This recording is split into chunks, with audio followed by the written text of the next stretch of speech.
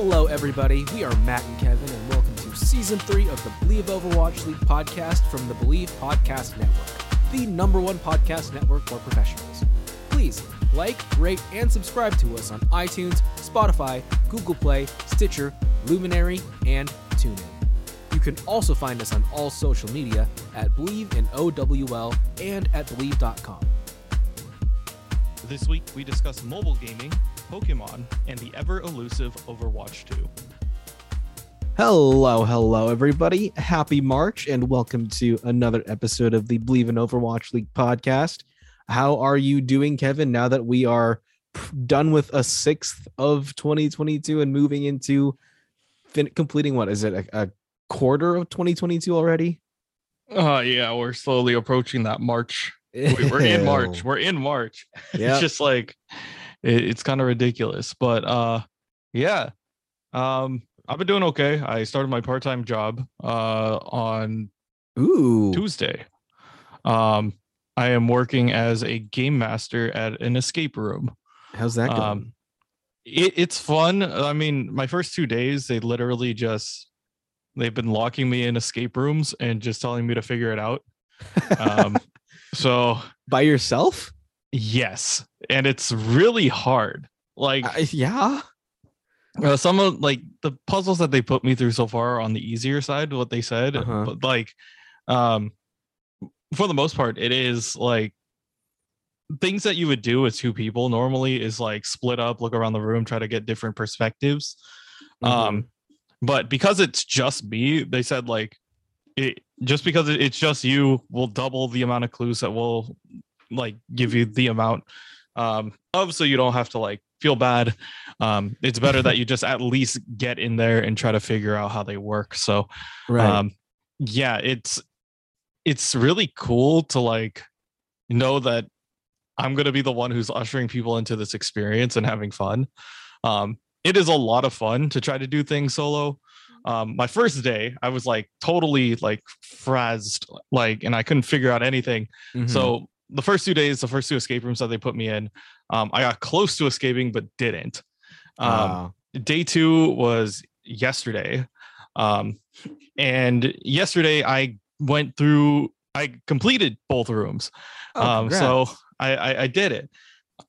But yeah, it's a lot of like interesting things, because like for the most part you think, oh, when you go to an escape room, like you solve all the puzzles, you either get out or you don't, and then you just like you learn from the experience overall. But like the other back half of it is like there's got to be somebody who understands the answer to every lock, where to find them, and how to reset the room for everybody, which is going to be my job coming up. So I'm slowly learning about each room. I still have 2 more that I don't know anything about.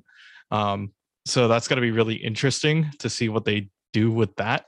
I hope that it's not that bad, but it is definitely an interesting experience. It like all of my coworkers are like super energetic. I wouldn't say like they're not hyper, but they are definitely like extroverted 100%, and they're like out there, and I'm like, okay, I can try to hang with this crowd. But once again, like everybody is like super young in that group, and I'm like the only person who's probably like out of college in there, besides like the managers. So they're like, we like what you do. The manager came in like the first time that he actually interviewed me. He was like, yeah, I listened to your podcast. And I'm like, oh, what? Okay, what? He's just like, I wanted to hear what you sounded like. And I'm like, okay, that's cool. And he's like, I like the Overwatch League too. And I'm like, okay, cool. We just talk about nerdy stuff. And so it was fun. But yeah, definitely an eye-opening experience. I've been working on that. And other than that, just keeping my pulse on the Pokemon stuff. There's a lot going on. So what is the name of this escape room place, and like how many, like what are the different themes, and like how does escape rooms, I didn't know that escape rooms were able to survive the pandemic. It doesn't seem like a business that could really withstand all of the restrictions that pandemic placed upon us. Yeah, I'm actually surprised too, but I think that they started building it. I remember like during the pandemic, because it wasn't there at the start, like before the pandemic. It wasn't there before the pandemic. It was just an empty building. So I think by the time that like it started to let up, they started having people like build in there and stuff like that. And then it's just one day that like I was walking past the company that I work for is called the Red Door Escape Room. They have a bunch of different escape experiences. If you guys are in, I believe it's Texas, Oregon, and California, those are like the main places that they have them. I think they have a couple sprinkled around like Oklahoma somewhere. That's random. But it is kind of random. But we do have a lot of like really interesting I guess places. Let's see, what is the closest one to you? Probably Oxnard or San Diego. Like both pretty far, but those are the ones that are probably closest to you. But we have 6 rooms total. There's a casino themed one. We have a samurai themed one, fairy tales, prison break, a carnival, and a mini room, which is like a, how can I describe it? It's like a murder mystery, like subway thing. But yeah, it's just a really interesting experience overall. So not to give too much away, but like, what are some strategies you'd recommend for solving an escape room? Again, like not giving any secrets away. Yeah, I'm not going to give out any like, dead giveaway hints, but I would say there's a video out there on YouTube by Mark Rober, of all people, that talks about puzzle solving in escape rooms, and it's really, really helpful. So like before I went in for work for the first day, I watched that video again and I was like, this is perfect. Like I need to like, I need to remember this. But it's like one of the big ones I feel like is think simply. A lot of people like tend to overthink things, and I've caught myself overthinking things on occasion. Like the example that Mark gave was like they saw a person go from Alaska down to Texas and then up to New York, and they were trying to calculate, how long would that take on a plane, and what states would you pass? Is that a clue or anything? And then you just realize like, it's the letter V. That's just like that's something that we need for this puzzle later. And so literally, if you just think simply, think smallest to largest is always a pattern, or largest to smallest. So usually it's one way or another. Let's see what other things are really like cool tips to give. If an escape room says that it's for 6 people, it's way better if you do it with 3. It's the same rules as a tent. It can fit maximum number of players, but you'll always have a better time with half capacity. That is very true. I would have thought of before, but it makes a lot of sense. And then for personal things, for us single people out there, this is definitely a second or third date thing. Don't stress out your potential date on the first date.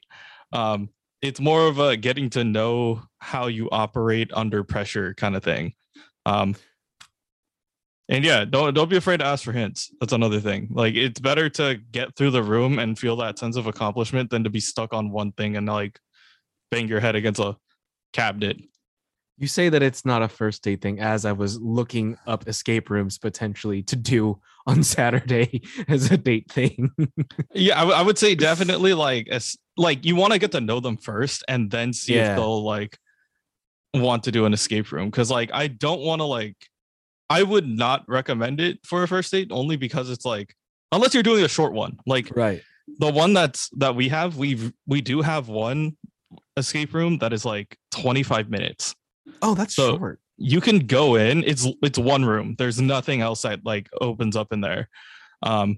So it is one room. You could just go in and try it. And then if you like the single room and like you figure it out that way, then you can book more if you want. But for the most part, it's like I would definitely want to get to know somebody before I'm locked in a room with them for an hour, Right. Just at least a dinner, right? So that's my thought process. Definitely something that like I feel like everybody should try. I feel like it's a fun it's definitely a fun experience. Mm-hmm. Like I know that when I've done a few escape rooms before, and I know when I do, I get very, very frantic because like I want to try to escape and I don't like asking for hints just because I feel like I want to do it on my own, and like I feel like asking for a hint kind of cheapens the victory for me a little bit. But no, I know that when I do these things, I get just like very like frantic and exasperated, and just like it's not a good time to be locked in an escape room with me unless like you're also a very driven like to solve the puzzle, because I'll be like freaking out and running back and forth at like 1,000 miles an hour. So just if you're ever in an escape room with me, you know what to expect now. I'm warning you.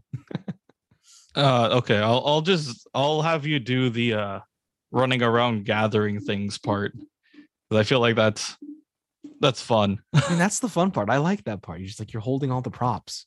Yeah, and then like another thing, like collective, like same props should always be put together because usually there's something that'll help. A lot of people like I've seen a ton of people just be like, oh, we have like certain things, and they're just all looking at them in a different way. And I'm like, just put them together. Just put you'll get it. Another quick tip, we as game masters can hear everything and see everything in the room. Just obviously, so don't do anything weird. We will know. But yeah, those are just the heads up. That's my new job, and it's mainly because like I told them I want to get more experience talking to people, talking in front of people. So doing that job, I feel like is really helpful for not only honing my announcer voice, but also to like meet people face to face again.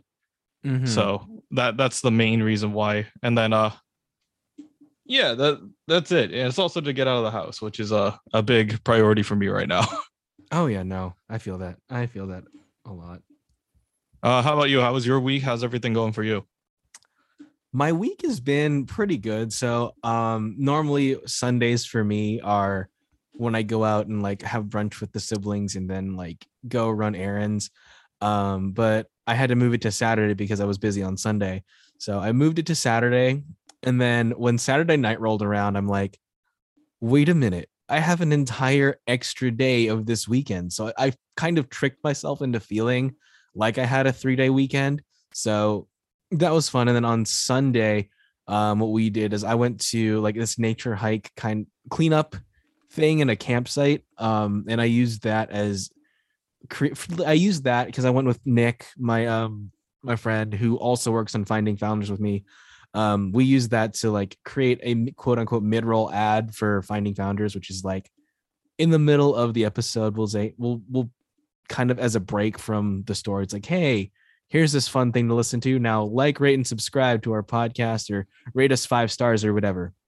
But so we did that, and then we went to Venice Beach and just hung out afterwards.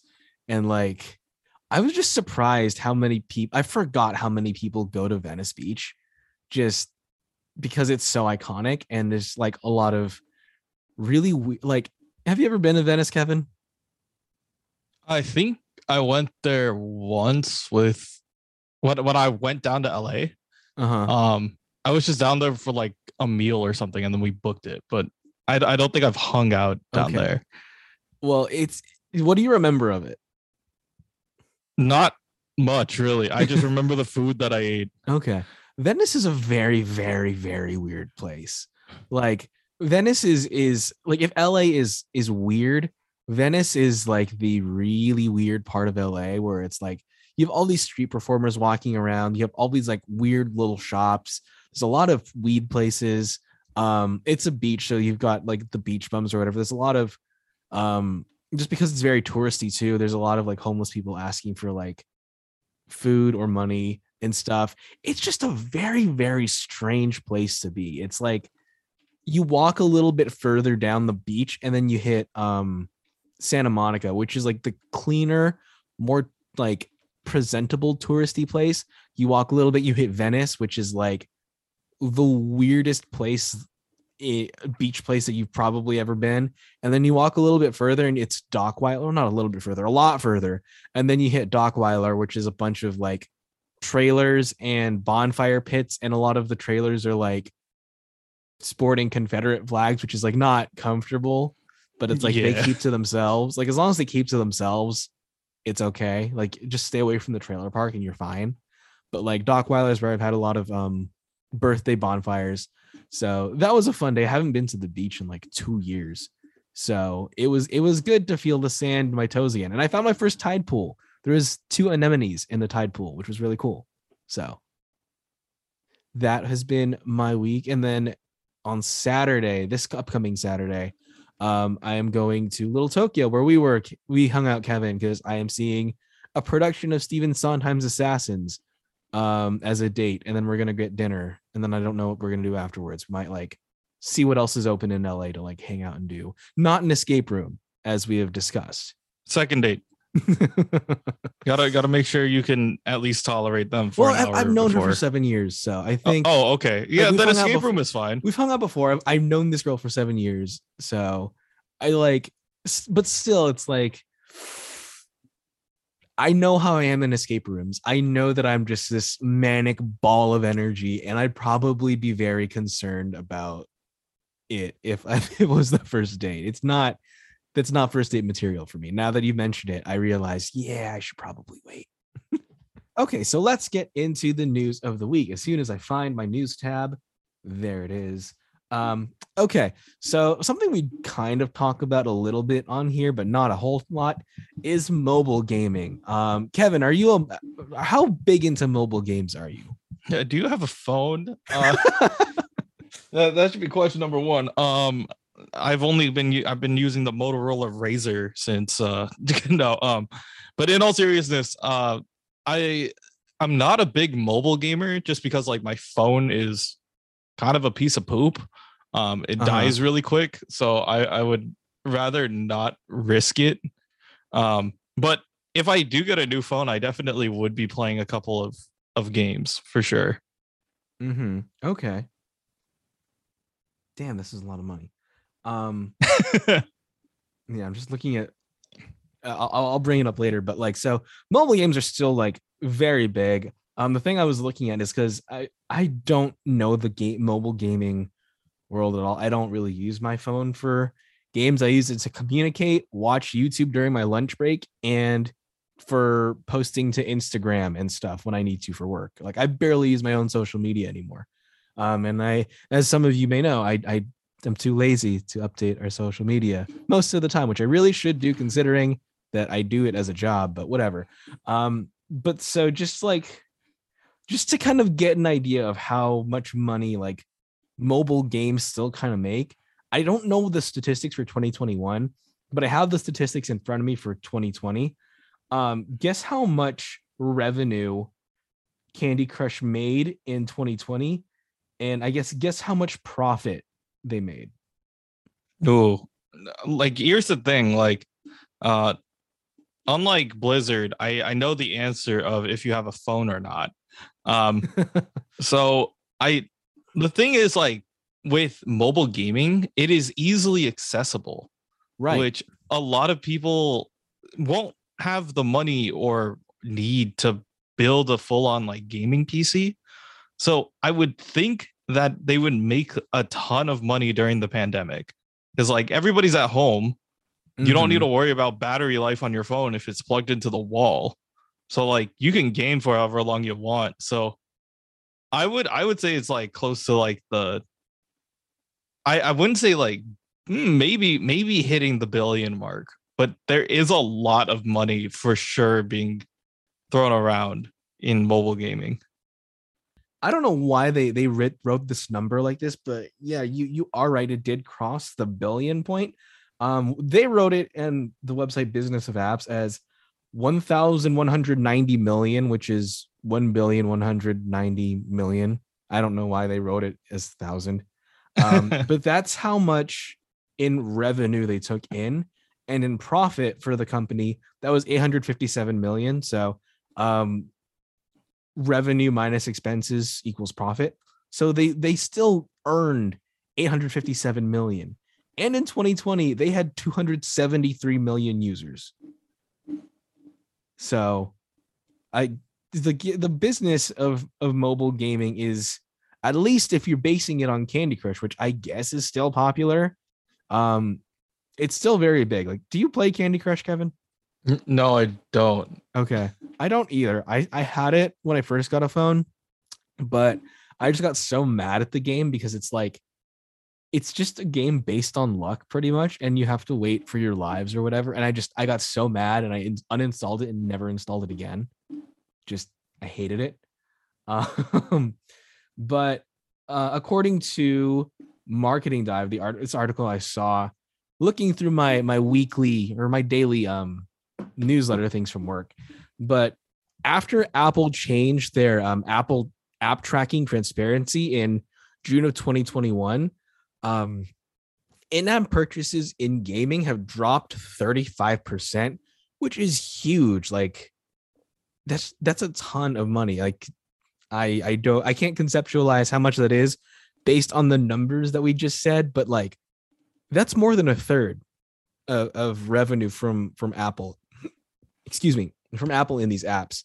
So gaming apps spent $14.5 billion on user acquisition in 2021.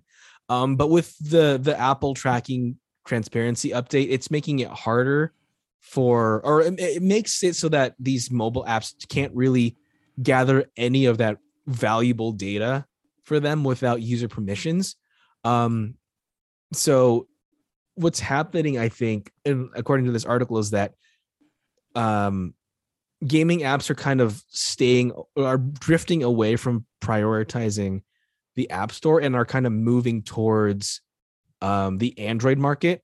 So, I mean, while in Apple it dropped 35%, in Android it looks like it surged up 35% in spending. So it's just interesting this doesn't really, it's not really a big story, but it's just knowing how much money Candy Crush makes and stuff like that. It's like, it's interesting to see the effects that the whole privacy war and keeping our things private has had on mobile gaming. Because like you said, Kevin, considering how in the pandemic, like everybody had a phone, and it's just so much more accessible than being able to get a PS5 or an Xbox Series X, or to build your own PC gaming rig. Like, you have room on your phone and you can just play a game absentmindedly. And like, as you can see with Candy Crush, like a lot of people, like, they'll maybe spend tiny little bits of money on like purchases for extra lives or extra power-ups or bonuses. And like, kids will do that a lot. But it really adds up into the billions mark. So seeing these numbers, I don't know how, like, I'm glad that Apple has put in this change that these companies can't just steal our data without our consent. But considering the monetary loss, how long are they going to keep this in place? Are they going to stay the course, which I hope they do, or are they going to kind of buckle and say, okay, we can't afford to do this anymore, and here your data is being sold again without your consent? I think that honestly, they'll probably do the right thing. I think it will probably be in the app itself that they'll start trying to figure out a way how to make more money out of it. I know that Apple, like, that's something that, you know, Apple can clearly pride themselves on, is like, your data is secured with us or whatever. And that can be a selling point for them, but I don't know if that's necessarily the right answer. And I do agree that like Apple is doing what they need to do to protect their users, but at the same time, like, it is a company and we don't know what they're going to do. So hopefully they do the right thing and not like poo on all of us. Yeah.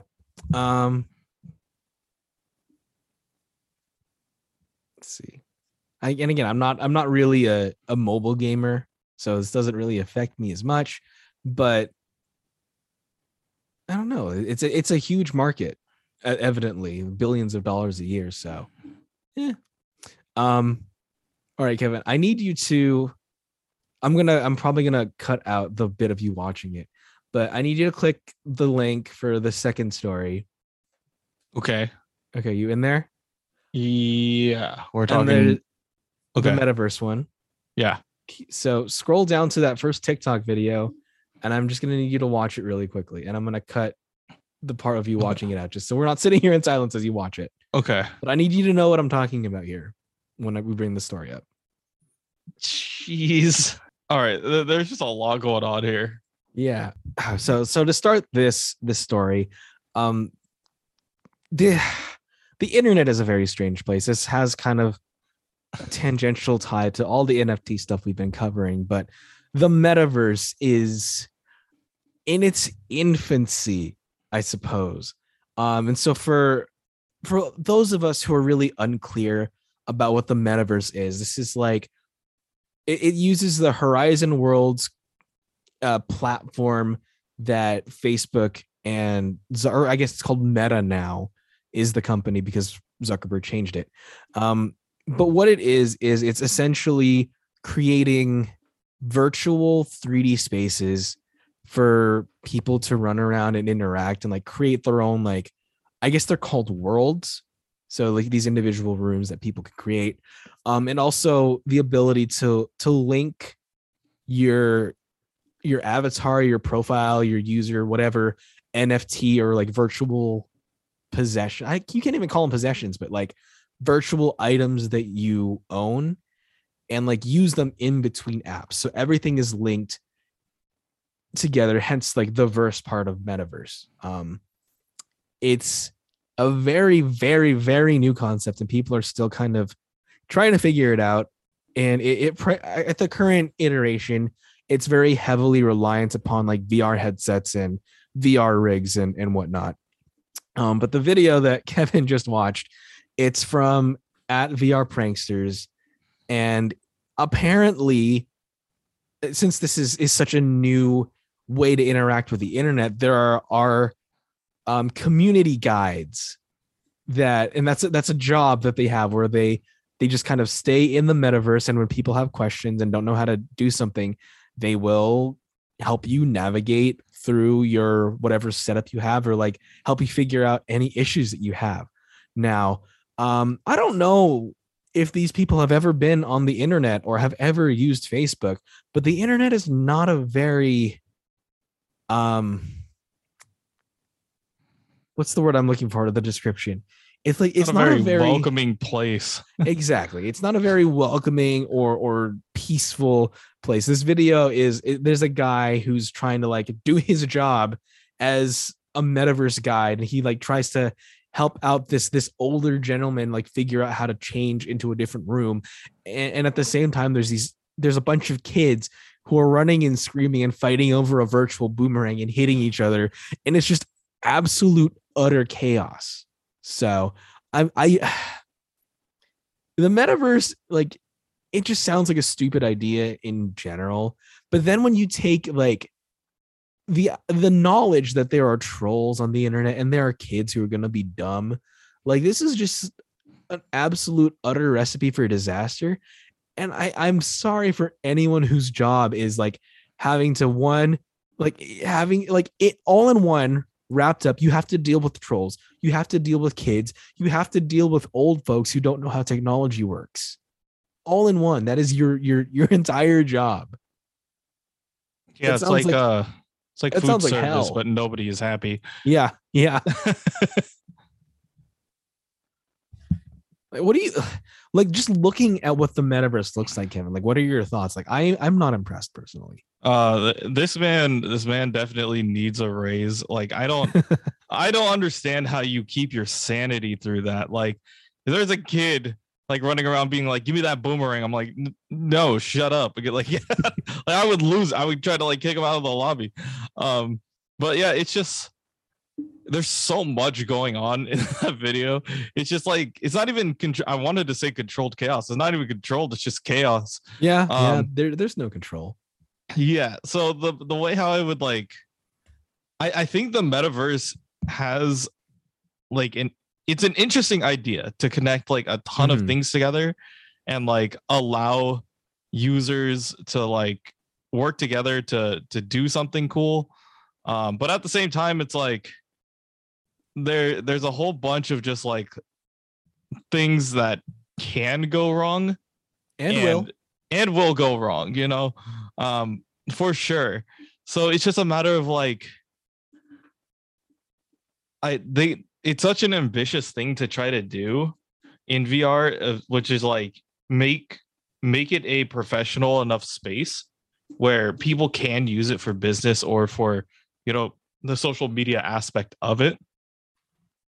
But at the same time, it's such a new, like, it's such a difficult like place to learn about like the metaverse and whatnot, that like there's just so much to deal with. Like, yeah, I mean, it's a cool idea to try to merge everything together, but at the same time, sometimes it is just better to keep everything separate.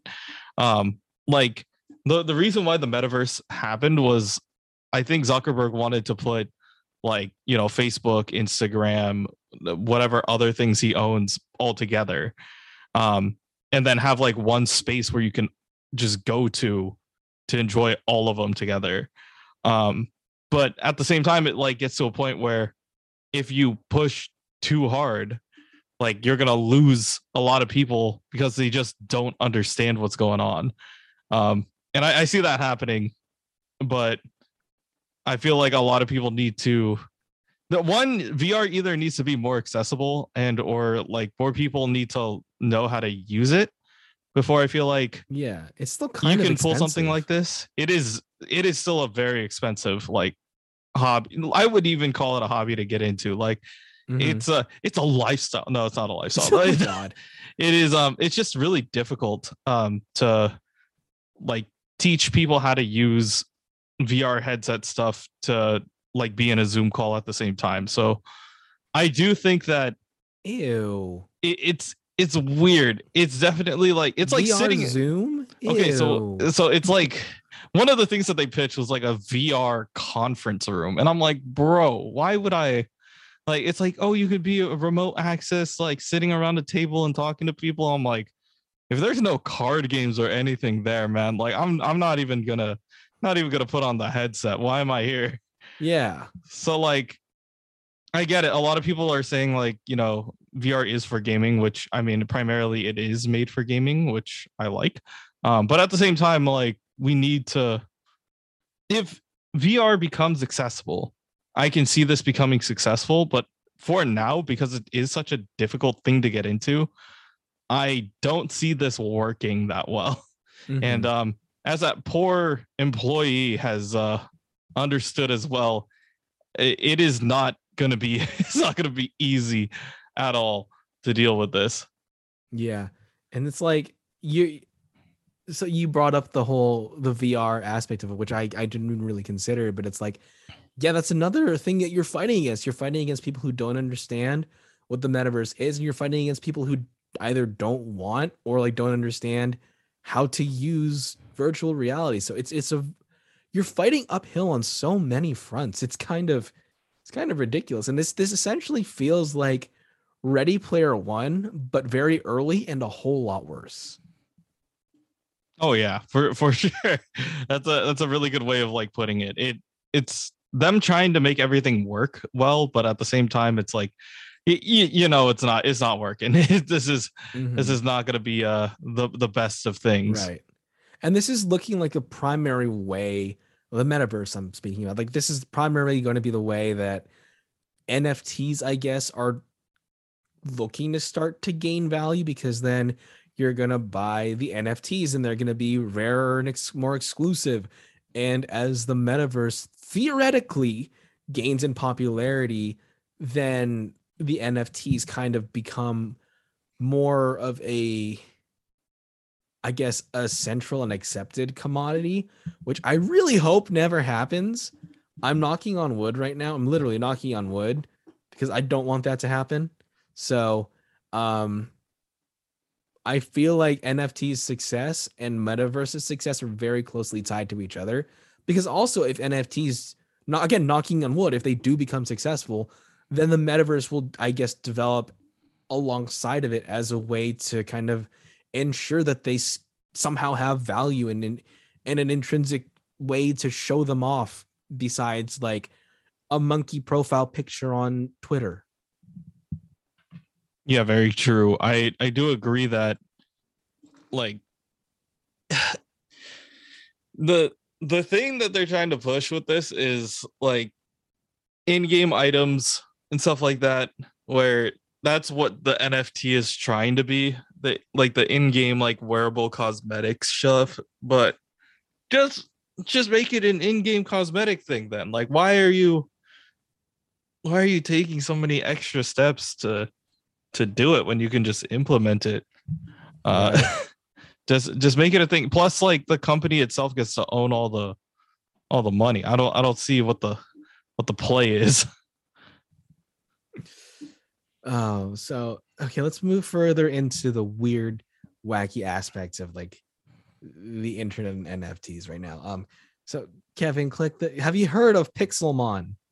I've heard of it. I'm not a fan of it. Okay, Kevin, for all of those who don't know what Pixelmon is, would you like to explain what this monstrosity is? It is I don't even know, man. It I can't I really can't explain this. It's just like it's a fuck. What is how do you describe this thing? Like I feel like just by your inability to speak about it, I feel like we're giving our listeners a sense of just how off the wall wacky this is. So the best of my ability to put into words what Pixelmon is it is a project that raised $70 million. $70 million as an online game in which the Pokemon that you collect are just NFTs, and they are very poorly done.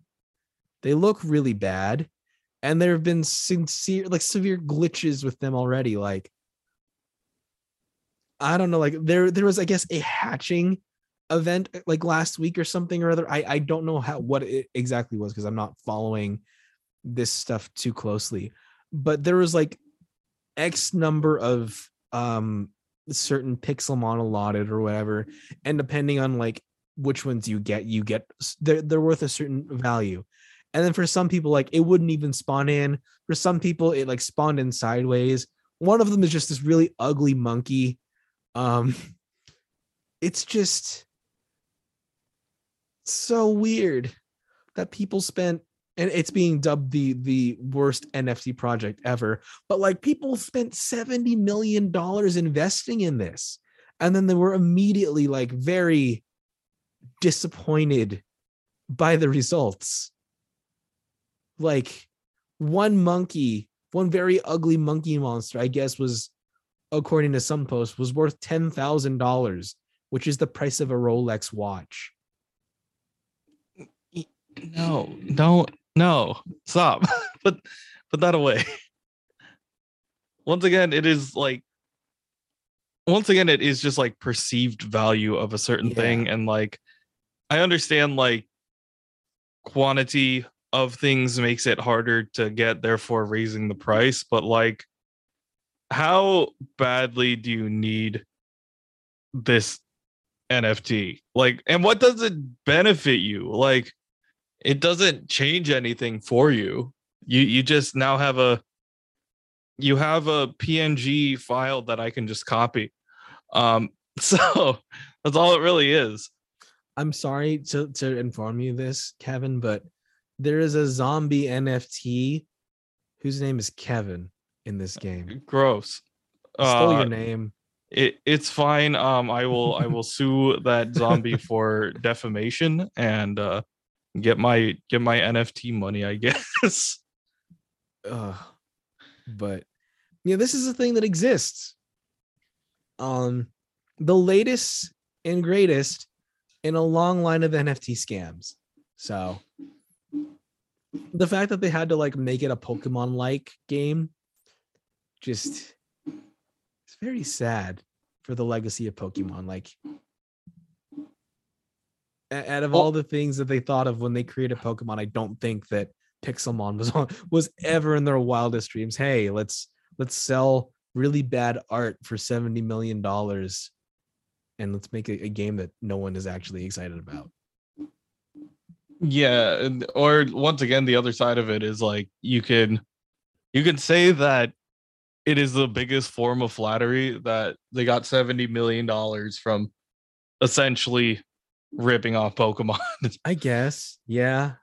I wonder if Pokemon would try to take them down because of the name Pixelmon being very close to Pokemon and copying the gameplay. Because Nintendo's taking things down for a lot less. Yeah, we'll see what happens. I kind of want Nintendo to do this one. I'm on Nintendo's side in this lawsuit if it happens. Yeah, you can, if you take down Pixelmon, give us all the soundtracks for Nintendo. That's A-okay. Like we're not gonna do anything with it. We just want to listen to them. Yeah. But yeah. Okay, so now that we've covered fake Pokemon, Kevin, tell us about real Pokemon because there's a lot. There's a lot that happened this past week. Yeah, on the 27th, it was the official Pokemon Day. And February 27th is a significant day for Pokemon fans because it is the day that Pokemon Red and Green, or for us, Red and Blue versions came out in Japan. And that is the one that kickstarted everything 26 years ago. Don't calculate that. You will feel old. But yeah, there was a Pokemon week. There was like an announcement of each, like what's new for Pokemon, all the properties that they've had over the years and what they've been updating. So if I miss anything, by the way, if I miss your game, let me know. I don't follow all the Pokemon stuff, but I'm gonna just hit some of the main points.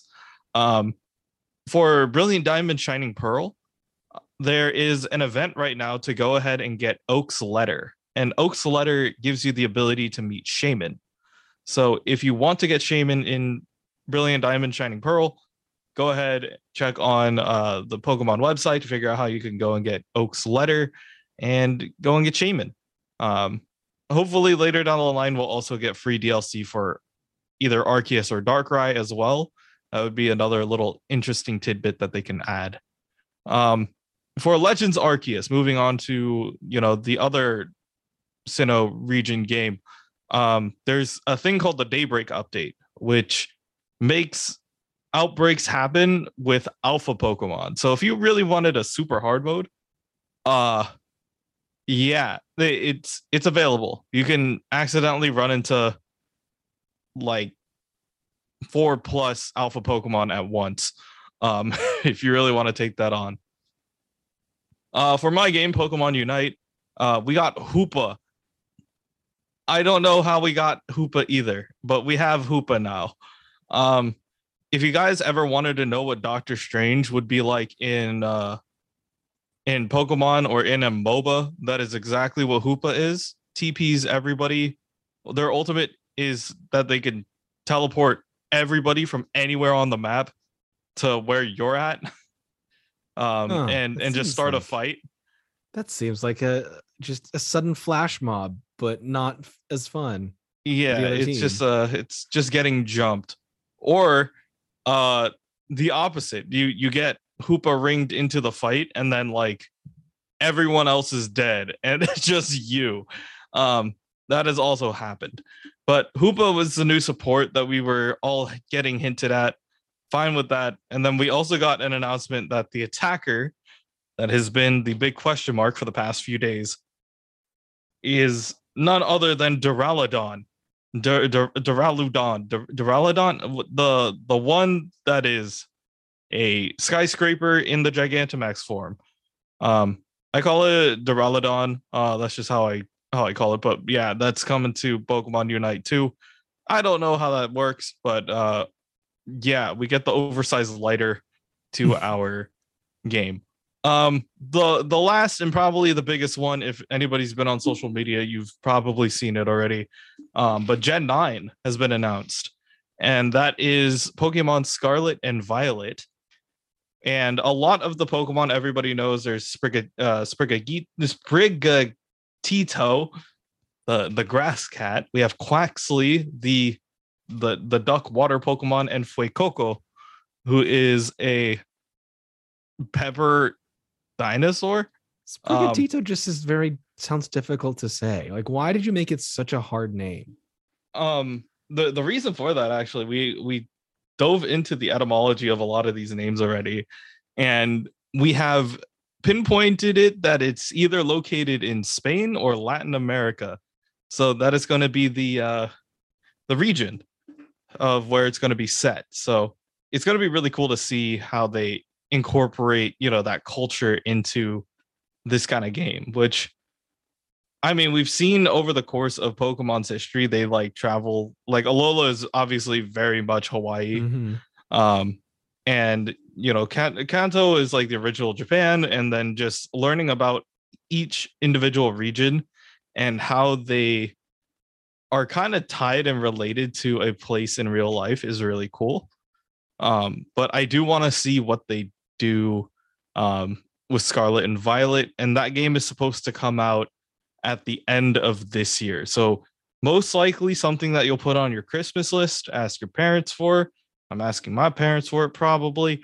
But that is going to be the next game that a lot of people are going to be looking at. Matt, have you seen the starter Pokemon for this generation I already? have. I've seen it. I'm kind of leaning towards just because I have fond memories of Totodile, I am leaning towards Fuecoco. Yeah. I like the weed cat. That's what everybody's calling it. But yeah, Sprigatito is definitely like, I don't know what, obviously, like I won't make a final decision until I see the final evolutions. Right. But yeah, Sprigatito is pretty cool. And Fuecoco is just like, big mouth, big energy Pokemon. I mean, so if anything, they're much better than what Sword and Shield starters were. Yeah, and I mean the reason why I feel like I like these is because like you vibe with them a lot. The only one that a lot of people vibe with in Sword and Shield was mainly Sobble. Sobble's my spirit animal. Just sad all the time. But yeah, it was that and what is it? And Scorbunny. Everybody likes Scorbunny. But yeah, it's just really interesting. And if it is Latin America or Spain, usually the final evolutions have something to do with the culture. So for example, the Galar region, when we did get Gen 8, rock and roll. So it's like based off of like England, Scotland. So when it goes to, as for Galar, it is Inteleon, right? Inteleon's supposed to be like the James Bond character. Wait, what? Yeah. So spy movies. For Cinderace, it's soccer or football, known internationally. Mm-hmm. And then Rillaboom is supposed to be the birthplace of rock and roll.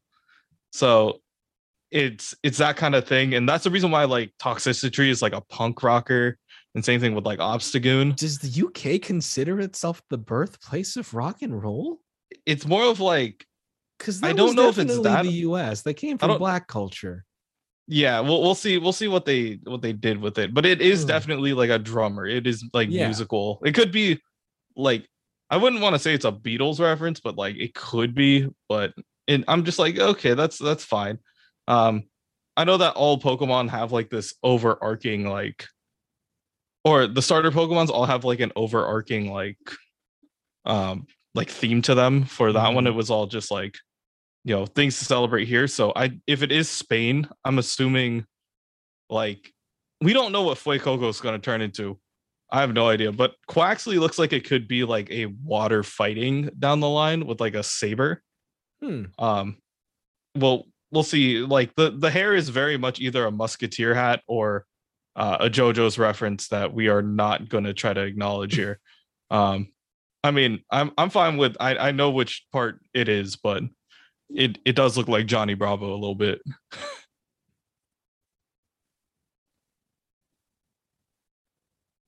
Do we know anything about the gameplay? Because from what the little that I have seen, it kind of feels like it's going in the direction of Arceus, but I haven't extensively like been paying attention to it. Yeah, people are saying that they're taking the textures from Arceus for sure. Just to like update what it would look like, but also a lot of people are looking at the way how textures are on the Pokemon, and they've updated what it looks like for sure. And hopefully that is like actual gameplay. But overall, I hope that they borrow elements from Arceus, but try to keep the same, like, I wouldn't say, like, even if they broke the structure rule of Pokemon, and just like allowed you to explore and do whatever you want, this time around, it would be really cool. Just to kind of like blend the lines between your mainline games and that one spinoff. I would have also liked if there were other announcements that went with Pokemon Day. I ran a poll on my Twitter, and most people did want Gen 9 to be a part of it. And I was like, for me personally, I wanted Pokemon, a new Pokemon Stadium, because I think that would be really cool, or a Pokemon Pinball, which we mentioned last week. Yeah. So I do think that those are things that are definitely could be in the works. So I'm definitely. I mean, they made Pokemon Snap again, so. Yeah, exactly. Like if they go back for Pokemon Snap, there's a chance that older games will also get picked up. And just another thing, since we're on Nintendo news, as of, well, once the hour changes, for us, the Nintendo Switch will officially be 5 years old. Wow. Yeah. I think this is the longest time that like I've kept playing a console too. Like it's not like, besides the DS, I think like this is the other one that like has lasted forever. And it feels like forever because like if you had a Switch during the pandemic, that's like all you did. Like, right. I'm trying to wow, 5 years. Yeah. Because I remember when my roommate stood in line at a Best Buy all night just to get the Switch first day and play Breath of the Wild. I remember like he was gone literally all night, and he came back in the morning like, where the hell were you? And he's like, I was at Best Buy getting a Switch. And we're like, did you stand there all night? And he said, yeah, I did. But he ended up getting a Switch first day. Mission accomplished. So I can't believe it's 5 years old already. Happy birthday to the Switch. But continuing our Nintendo news, this technically isn't really Nintendo news, but we're gonna call it Nintendo news, I guess. But you've probably seen this on the internet from the past couple of weeks. But according to on a blog post on the United States Department of Defense's official what is DVIDS? Defense Visual Information Distribution Service. This is what about David so now? Weird. What do you do? Pretty much the Army Major Jean-Marc Thibodeau, who is the clinical coordinator at Fort Leonard Wood in Missouri.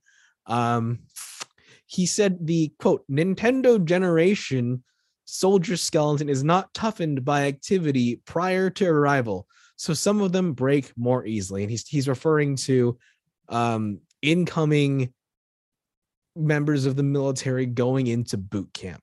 So he's applying the term Nintendo generation to the Gen Z kids who are now turning 18, the 18 to 25 range, who are primarily the targets for recruitment, and how just they are more likely to be injured or have skeletal fractures or whatever. Like, according to this guy, the skeleton of the quote Nintendo generation is not up to snuff with the previous generations who have enlisted in the military, and he's blaming it on what he's referring to with the Nintendo generation is like Gen Z kids who are more inside, more sedentary, who have spent more time with technology than they have running around and playing sports.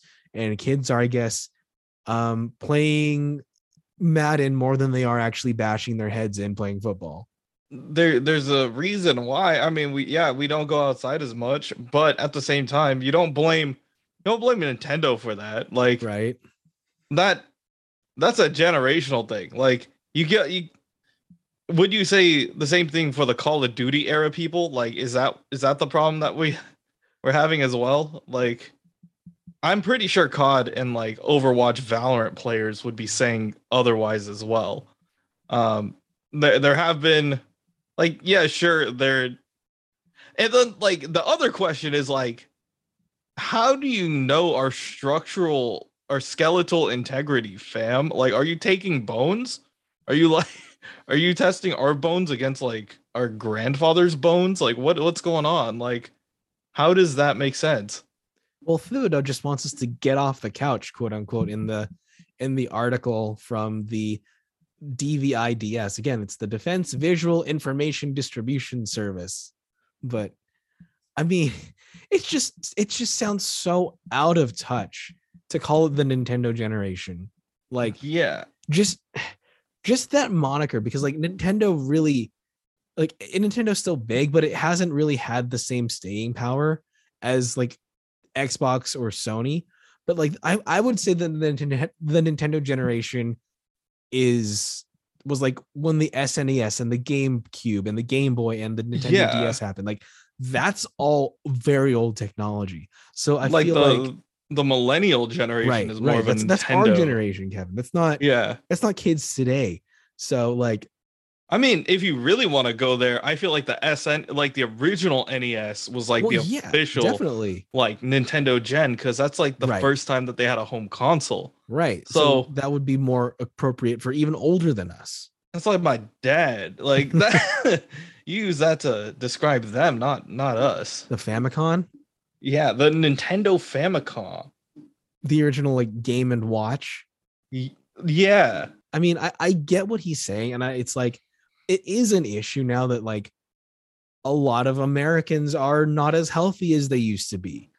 There's a lot of factors here more than just gaming. Like, more recently we've had COVID. Like, there's also just so many other things to do inside. Like, there's TV, there's Netflix, there's just social media and stuff like that. They're like,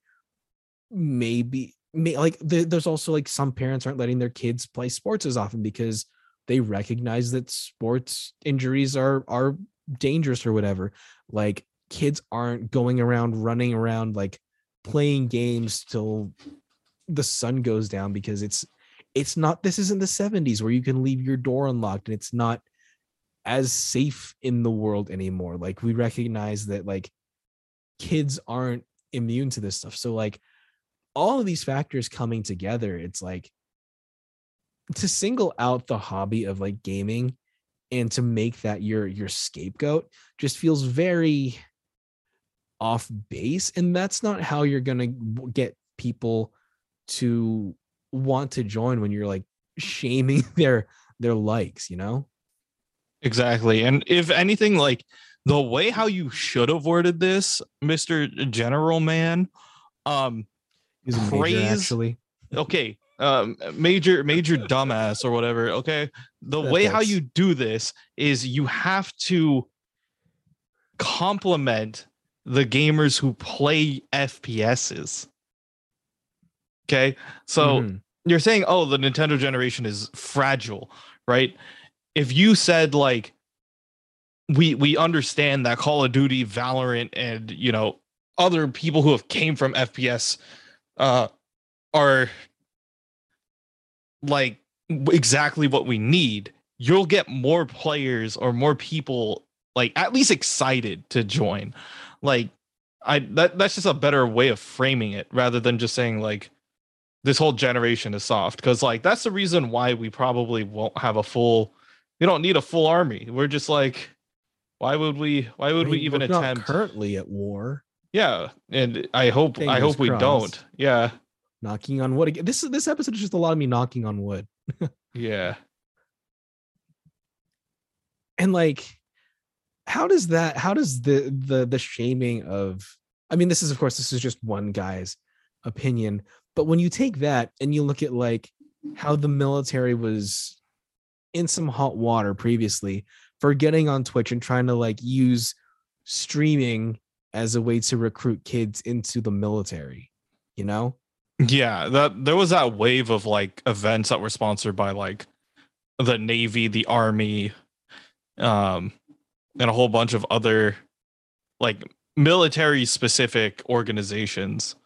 And like, yeah, we understand what they're trying to do, and yeah, we're not necessarily on board 100%. Like everyone saw through it. Like, yeah, it's just you're not tricking anybody. You're trying to brainwash these kids into thinking the military is cool when like you're just going overseas to fight someone else's war and die for someone else's pocket.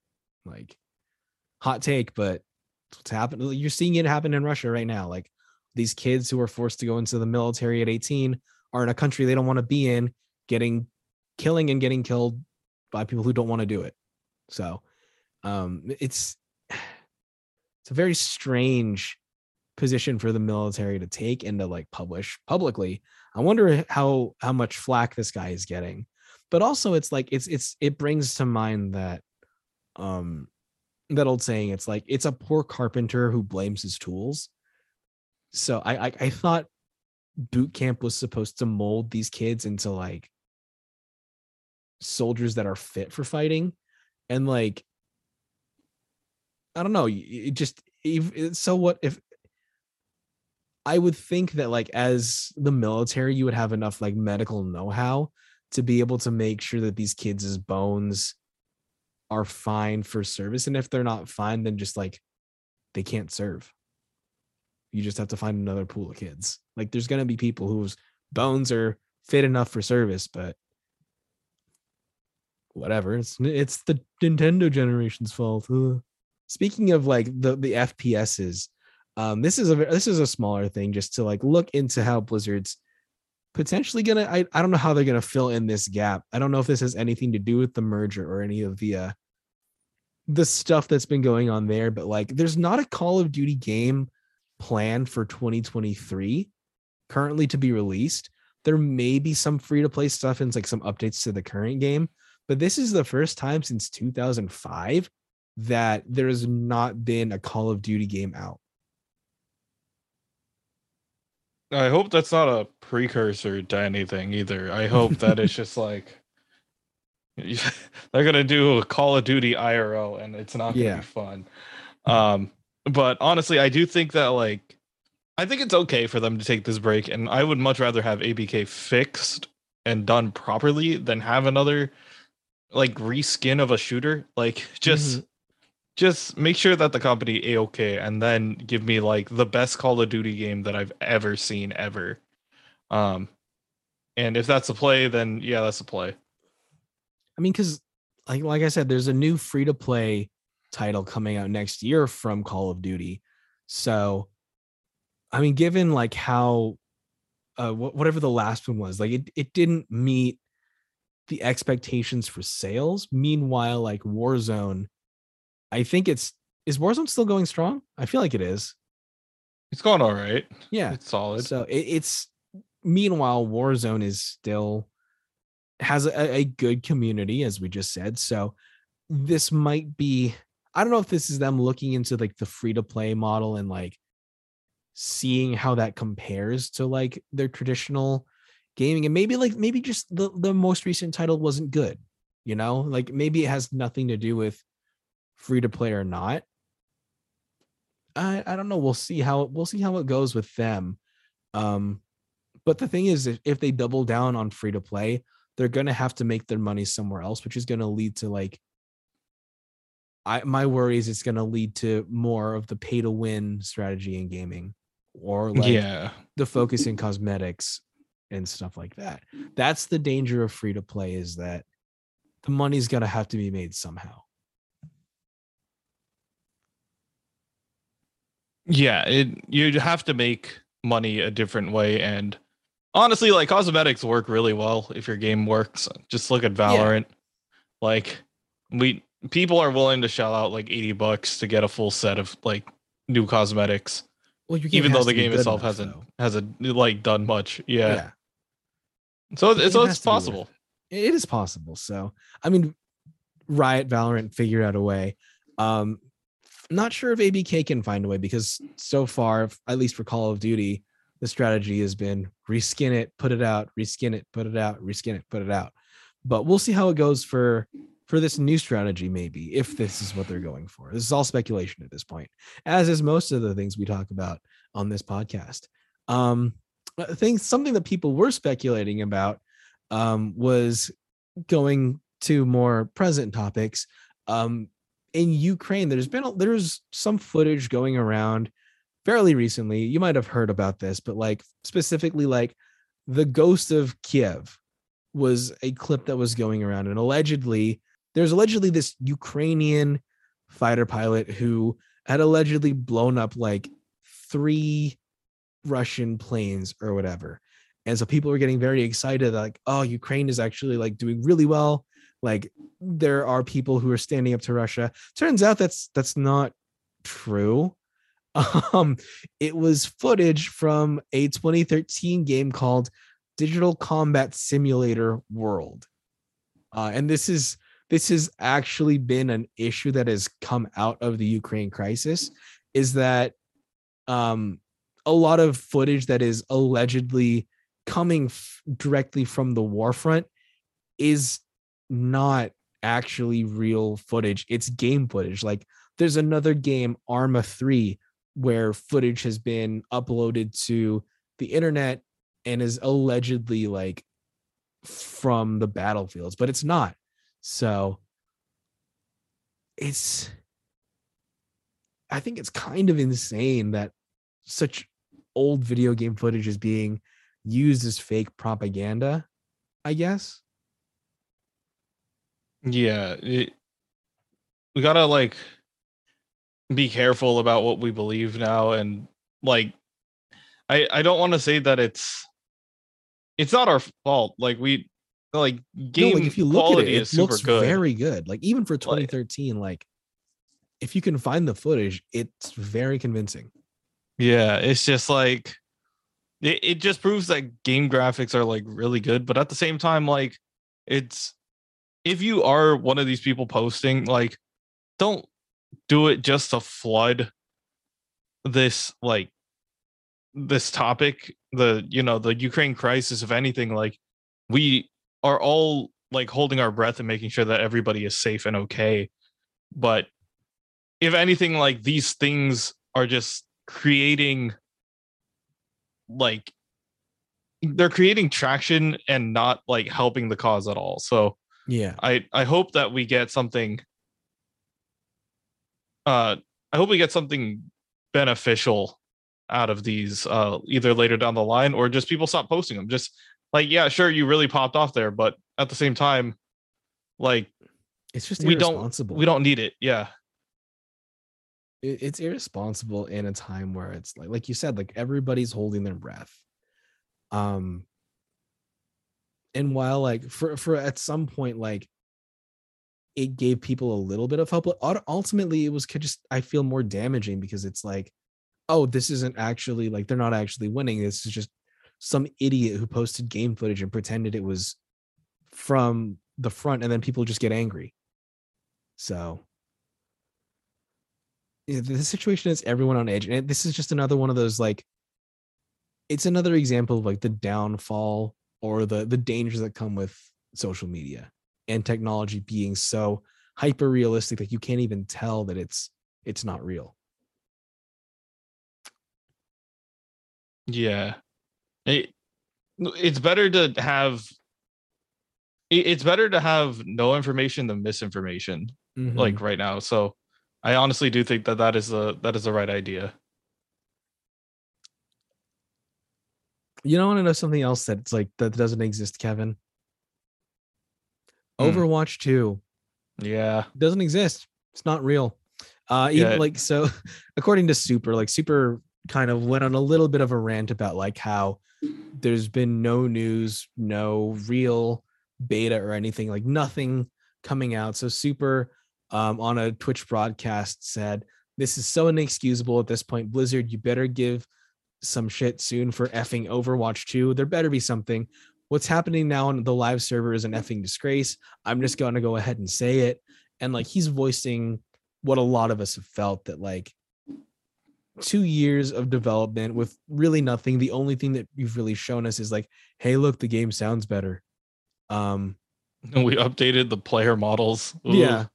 Or even then it's like there's the whole discussion about, are they upgraded or did you actually downgrade them so you could run this on mobile? No, yeah, that's a bit of a weird spot for them. But this has been a discussion for a very long time. It's taken to like the boards and discussion rooms for Overwatch 2. In one of the forums or whatever, one of the community managers from Blizzard came in and he shared some responses. He said, "The team is very aware of the current conversation happening here in the forums. When we have more to share regarding those other matters you're alluding to, we will. Keep in mind that addressing the biggest concerns on the forums, namely Overwatch 2 when, game updates when, require massive coordination, both in terms of development, publishing, and approvals all the way up the chain. We want to share what we're working on with you, and we want to do it in a way that will be respectful of the work the team is doing behind the scenes, and we will leave all of you feeling informed and brought along on the journey. I get that it's words. And in regards to like people losing faith in Blizzard and the Overwatch team as a whole, he said, "I get this and usually go out of my way to avoid being teasy or leading anyone on. It's perfectly understandable to be skeptical of us right now. Were I in your position, I'd be similarly guarded and reserving judgment until you learn more. All I say is we look forward to re-earning your trust." So pretty much all they said is shut up and wait. That's really all we're getting here is shut up and wait from them. It doesn't really feel good. It does that entire thing did feel very teasy. Like when even the pros who are supposed to be getting a beta to play this game before the rest of us are getting frustrated. It's not a good sign for your game. Yeah, you can't like promise the players that they'll have access to, you know, the latest update and the latest rules if you're not even updating them on what's going on, you know? So in this case, it's like, what do you do if you don't have, let's just say hypothetically, there was a basketball 2, okay? There was like a new rule set that they're trying out. I mean, let's just say like, okay, NBA done, we're going to be doing slam ball from now on, right? Like, you cannot let players figure it out now. Like, you have to give them what they want. So, I mean, even though we're not getting like actual Overwatch 2 content, guess what we did get, Kevin? Another comic book. No. We got music. Hooray. Blizzard released the Heroes and Villains soundtrack for free on YouTube. So there's 23 tracks now that are from the brand new soundtrack Overwatch Heroes and Villains, featuring iconic themes behind many of Overwatch's cast and climactic moments. So like Heroes Among Us, a mega lol.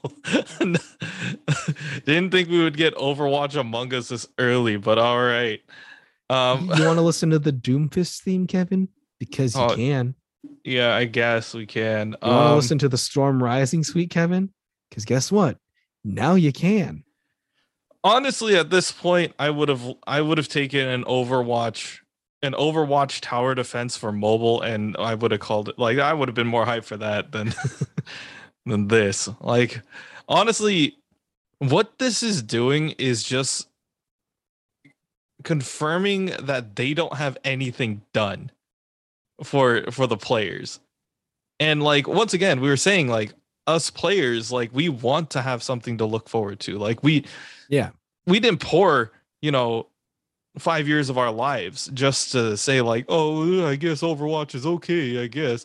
But like, we want this game to be successful because we've played it for so long. Like, I feel like, once again, like, we were discussing this last week, like, one of the few ways to get the Overwatch League, or like to get Overwatch back to like its same season or same level of hype as possible, is I think there needs to be like an Overwatch like shorts. Like, there needs to be that animated series that, it doesn't necessarily have to air on Netflix, but it could be like, any of the popular streaming services. Mm-hmm. And that would bring hype to the new game. Like, if you left it on a cliffhanger where the last thing that happens is, that intro video where you have like, Genji, Tracer, Winston, Mercy, and like everybody is fighting that big Omnic in like London or whatever. Mm-hmm. If you had that as like the final scene of your anime, everybody would be like, okay, we understand where they're going now. Like, we know how this works. And I mean, if a couple of us have to brainstorm your entire thing, pitch it to you, and do it, we will. We will take someone's job and make it happen. But like, honestly, it is just, if Blizzard is expecting the Overwatch player base to be waiting for them when they release Overwatch 2, they're sadly mistaken. Mm-hmm. We have moved on. Majority of us have moved on to something else, but the ones who are loyal to your game are slowly dwindling as well. Right. And just this constant baiting of, we'll bring you something really nice when we talk about it. It's ratcheting up expectations so high that like we don't care anymore. And if it's anything less than revolutionary, then no one's gonna care. Like, at this rate, you got to pay us to play Overwatch 2. Like, pretty much. Like, I'm expecting, like, I don't know, a golden controller to like be sent to me or something for waiting this long for this stupid game. I mean, I feel like the way to do it would be like a legacy thing, where it's like, if you have a certain amount of hours clocked into Overwatch 1, you get a certain thing that's only available in like the first like month of Overwatch 2 or something like that. Mm-hmm. That way you kind of like bring people back. Like, even if they just log in to get it, like, that's still one person that got in there. So yeah, it's going to be really interesting to see how this plays out. I'm not going to hold my breath. Yeah, neither am I. If even Super's getting annoyed, then like, the state of the game is bad. Yeah. Anyway, Kevin, anything you want to close out with this week? Yeah, just have fun, play your games. If you I would update you on Pokemon Unite stuff if there was more stuff to update you guys on. Once again, I'm still doing a lot of content creation for Unite, starting to get that YouTube channel up and running. So yeah, that's what I've been up to. And if you guys want any more tips for escape room stuff, hit me up. I can possibly help out there. All right, guys, thanks for tuning in, and we will catch you next week.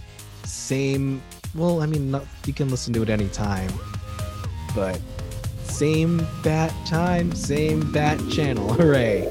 Catch you guys soon. Stay safe and adios.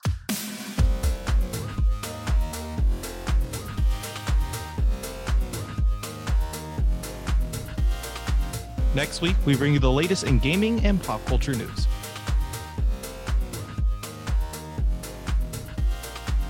Thanks for listening to this week's episode. If you like what you hear, please like, rate, and subscribe to us on all your favorite podcast platforms, and follow us on all social media at Believe in OWL. Questions or comments? Please send us an email at believeinowl@gmail.com. If you'd like to advertise with our show, please contact our network at Believe.com. Thanks for listening, and we'll see you next week.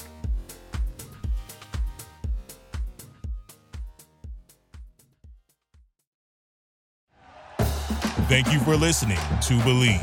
You can show support to your host by subscribing to the show and giving us a 5-star rating on your preferred platform. Check us out at Believe.com and search for BLEAV on YouTube.